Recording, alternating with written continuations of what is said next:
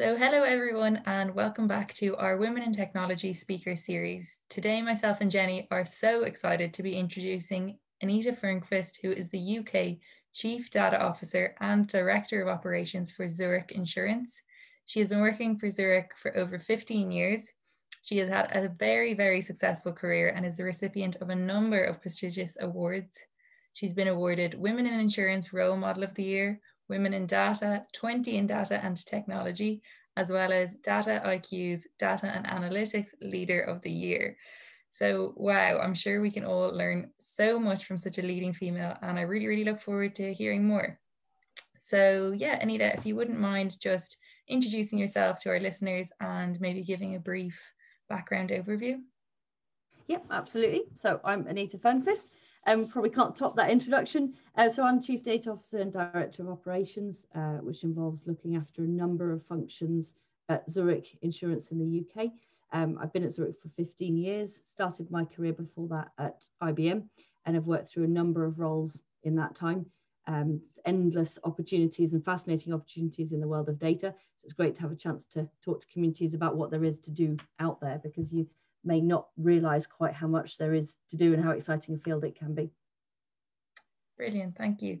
So I know kind of from doing a bit of research on yourself beforehand that you actually studied economics originally and even went on to do an MBA, I believe. So we're just wondering, at what point did you decide you wanted to move into the tech world?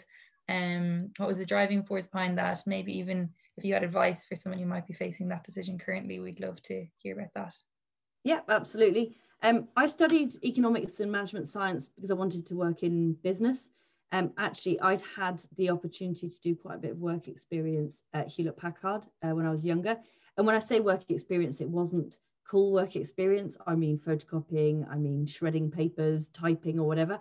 But the first thing is never underestimate the experience of being in an organization in whatever capacity, because I credit a lot of my career path to just having been able to temp in organizations and see how they work.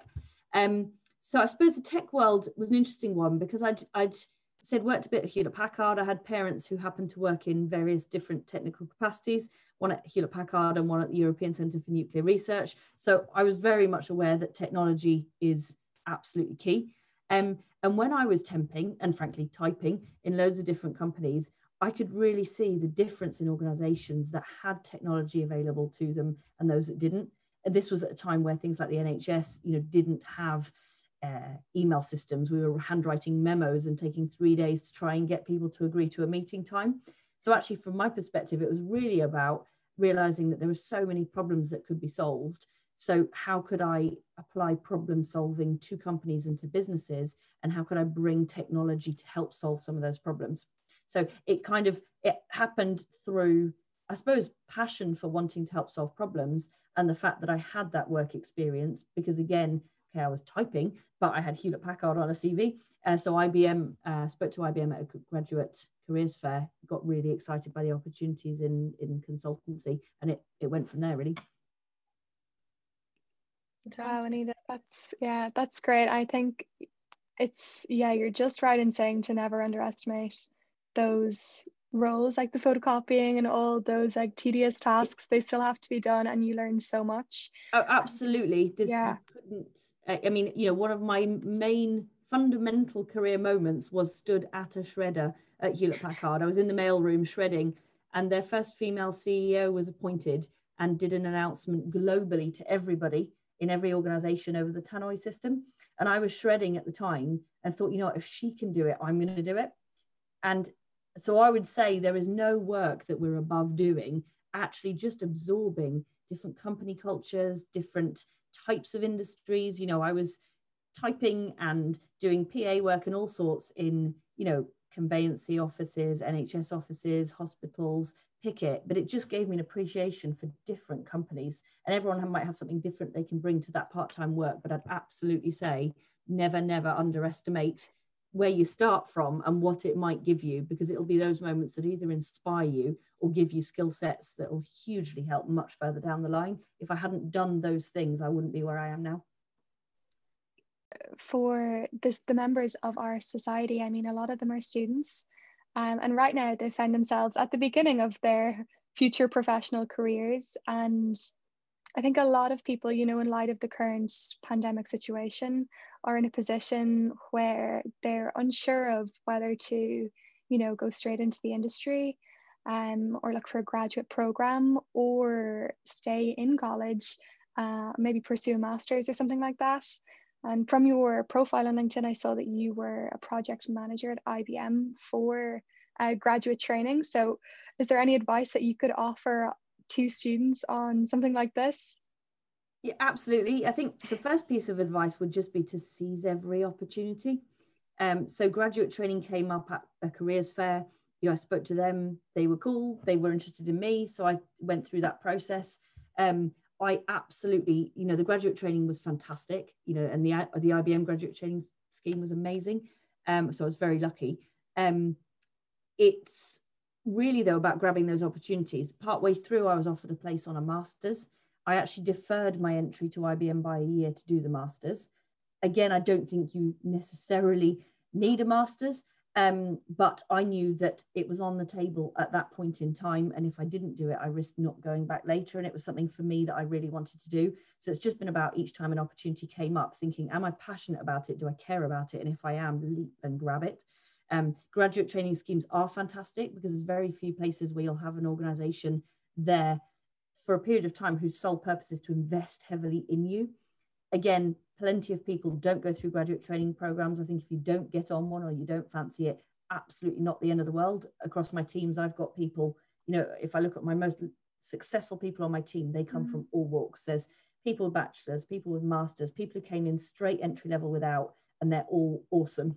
So I think it's following the path that's right for you, but also when something comes up, grab it with both hands, because you never know when it might come up again. Yeah. Yeah, no, I think you're right in saying that, you know, those graduate programs are highly, highly competitive, and something mightn't happen or work out that you thought was where you were destined to go, but it's not the end of the world. Absolutely not. You know, and the first graduate training program I applied to be honest, wasn't there. It was another large consultancy firm, and I had pinned all my hopes and dreams. That was what I was going to do and I needed to do. I didn't get a space. I look back now, I didn't have the background in knowing how to apply all the contacts or the networks to get me into that world. And probably my application wasn't strong enough, let's be clear. But at the time, that was the end of the world because it was what I was going to do. Actually, the right things happen for the right reasons. I look back now and every single thing I've done has made sense in hindsight. So, you know, try. If you don't get it, it's because you weren't supposed to do it. The thing that comes up will be the right thing. It's just being flexible with it and not giving up.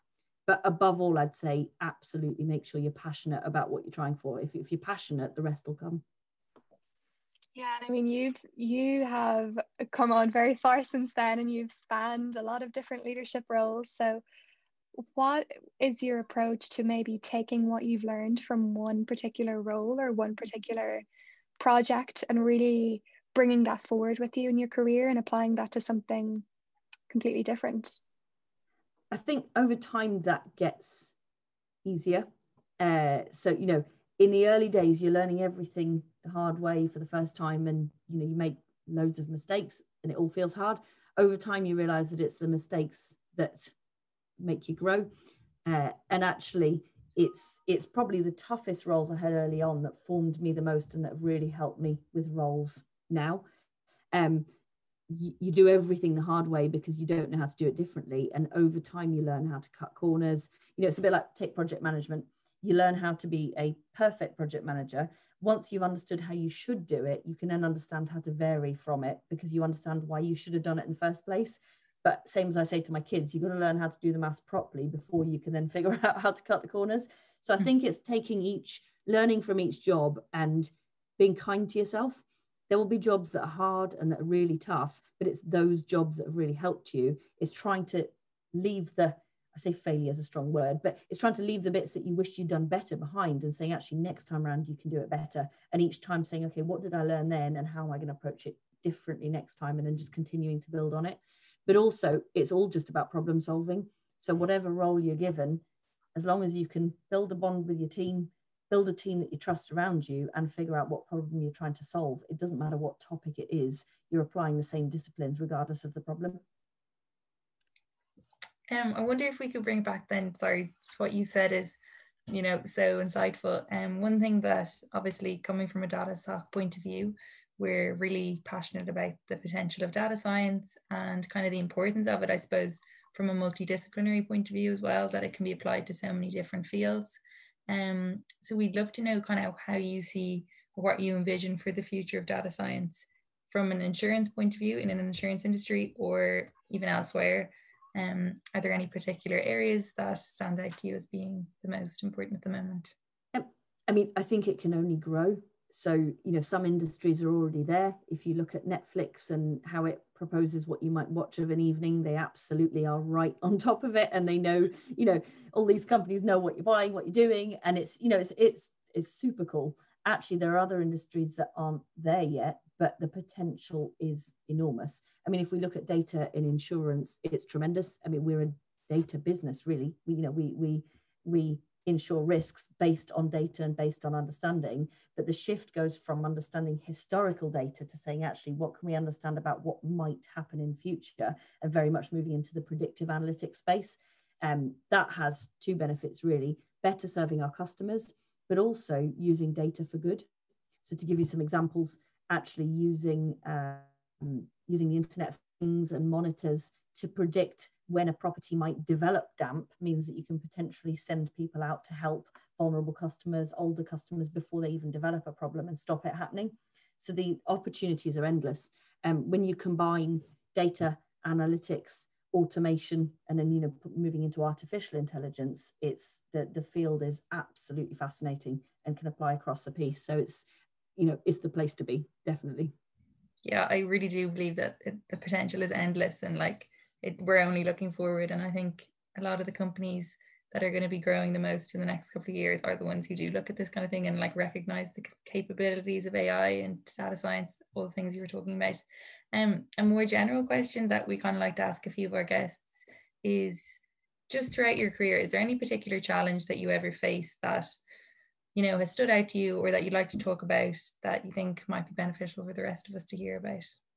Sure. So I'll cover them briefly. One of the first career challenges for me was when I was put into a leadership role, but I suddenly found myself leading my peers and leading my friends. So I'd gone from being cozy part of the team, having fun, to suddenly being in charge. And I don't mean managing, I mean leading as in needing to think about the future, the strategy, etc. I put huge amounts of pressure on myself to need to know the answers and to feel like I'd earned the right to lead, because suddenly I was, needing to lead people that had been alongside me. Huge career point. And I think key learning there is, again, to be kind to yourself. You're there to lead. It doesn't mean you know the answers. It means that you're there to help others come to the answers. That was a real challenge. Secondly, your stakeholders change in your career. There'll be people that you work really well with, people less so, and actually you can build up a really good reputation, and all of a sudden they can all suddenly move on and you're back at square zero. So it's learning to adapt and be resilient to that. But secondly, for me, it's about really knowing who you are, what your morals and values are, and where you best fit. We're all different, so finding your own people and people that inspire and motivate you is so key. So I found really choosing your bosses for you is what's going to drive the greater success. Third challenge is life happens. We can't ignore the fact you've got career here and you've got life on the other side. And often we talk about the two as if they're separate things, but they're not. I suppose during my career, I've had 2 sons, but I've also gotten divorced. I'm now a single parent, so I'm doing it just me. None of those things, okay, clearly I knew I was going to have sons, but things come along that you didn't plan for. I didn't plan for a career where I was suddenly going to be a single parent and trying to juggle all of that. Actually, it makes you a stronger person. It makes you a better leader. But, the real learning in that is that those life knocks will come along. It's being ready to just adapt and change and take the best from it. And actually, they will make you a stronger person, but be ready for it. Because I remember when I was sat back at university planning this perfect journey out of what was going to happen, how it was going to work, etc. Life didn't end up looking like that. And I think you'll all know that because obviously COVID's come along. It'll never look like you expected it to. It'll be great and it'll be amazing, but it's figuring out how you make the best of the things that come along the way. And that's what makes you a great leader.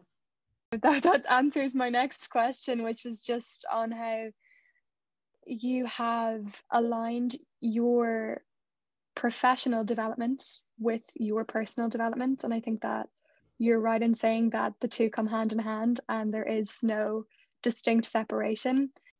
I think it's worth knowing that, it's not easy, but people don't tell you that. So you see leaders and glossy leaders and you assume their lives are perfect and it's all been straightforward. It's not. Everyone's got their stuff. You don't know what that stuff is. But the reality is that life's just about adapting to different knocks and challenges, but so is leading, so is having a career. So actually, the resilience you get from all the unexpected is what drives you in your career. The first thing though with that balance is firstly do what you love. Because you say, how do you achieve that balance? Well, I love what I do. So part of the balance is that it's a career, but it's also a hobby. So I enjoy it. It's not a sacrifice from that perspective. Clearly this time we'd all like more time to, do our hobbies, but actually if you love what you do, it's far easier. The other thing is, I would say, is take it slowly. If I look back on my career journey now, I probably didn't take enough time in the early days to have as much fun as I could have. If you look that, my cousin once said, it's a marathon, not a sprint. And somebody told her that at his retirement party because she was very similar and constantly going. And I've very much taken those words on actually to say, actually, you've got your whole career and life ahead of you. So how do you pace yourself through the different things? I take it slower now. I'm never going to slow down, but I add more balance. And actually, I find a lot of my work answers when I'm doing hobbies. So for me, my passion is skiing.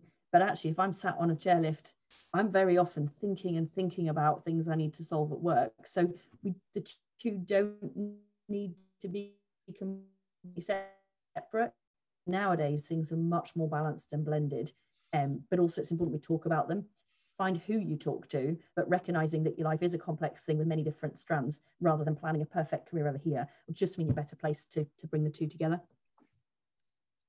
And there was one other question I wanted to ask you about your role as chair of the Zurich UK Women's Innovation Network. What does this role entail, or do you want to talk a bit about maybe the inspiration behind it? Yeah, it's fantastic. It's a great group of volunteers we have working. We support our members. We've got 900 members in the UK. Actually, 25% of those are male as well.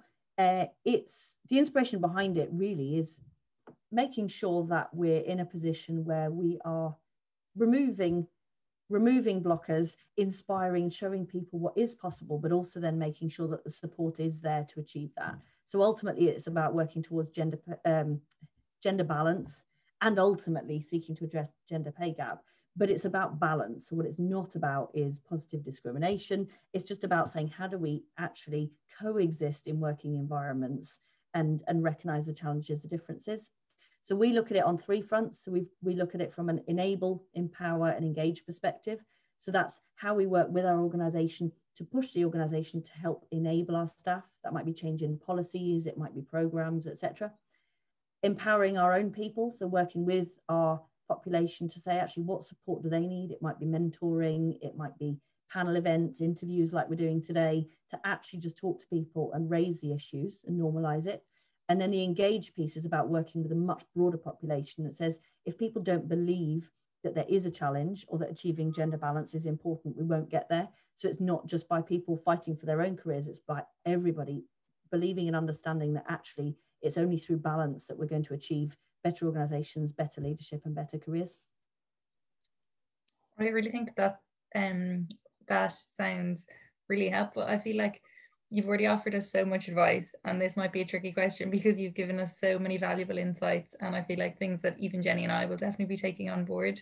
But the last question we definitely have for all of our guests, so we wouldn't mind asking you as well, is if you'd have any specific advice to a young female, so kind of like ourselves, who are hoping to break into the world of tech. So just finishing up college, most of our members are undergrads at the moment. So if there's any one piece of advice that stands out to you, I know you've already given us loads, so it's a hard question. But yeah, there's probably a lot. So there's a couple really. I mean, firstly, as I've said, enthusiasm and passion shines through above everything else. So do what you love, do what you believe in, because that'll get you far further than anything else.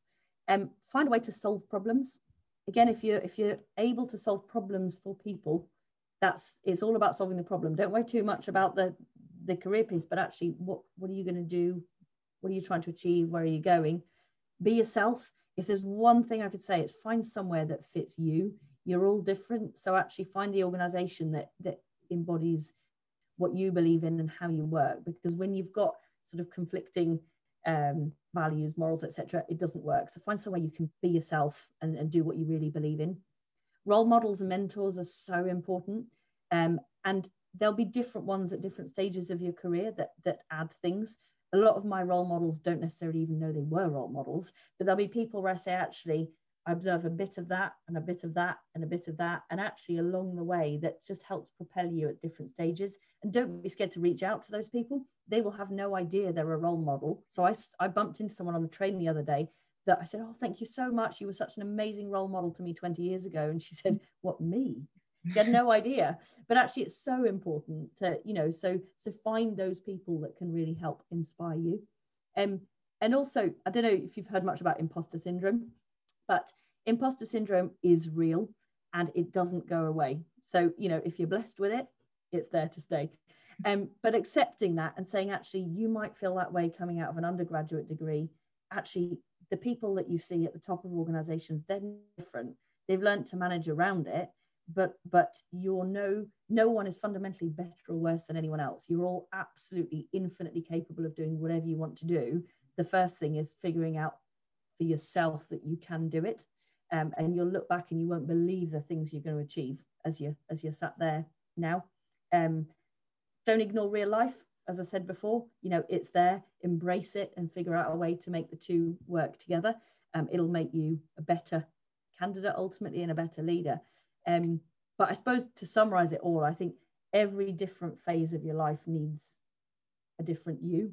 So learning to adapt with it and, hold to the core who you are, but ultimately different things will come along. Just being able to tweak the sails and adapt with it, it'll get you really, really far. You'll look back one day, you'll be on one of these podcasts and you won't quite believe, and it'll feel like 2 minutes ago that you were an undergrad doing the interview. So just enjoy the journey, really.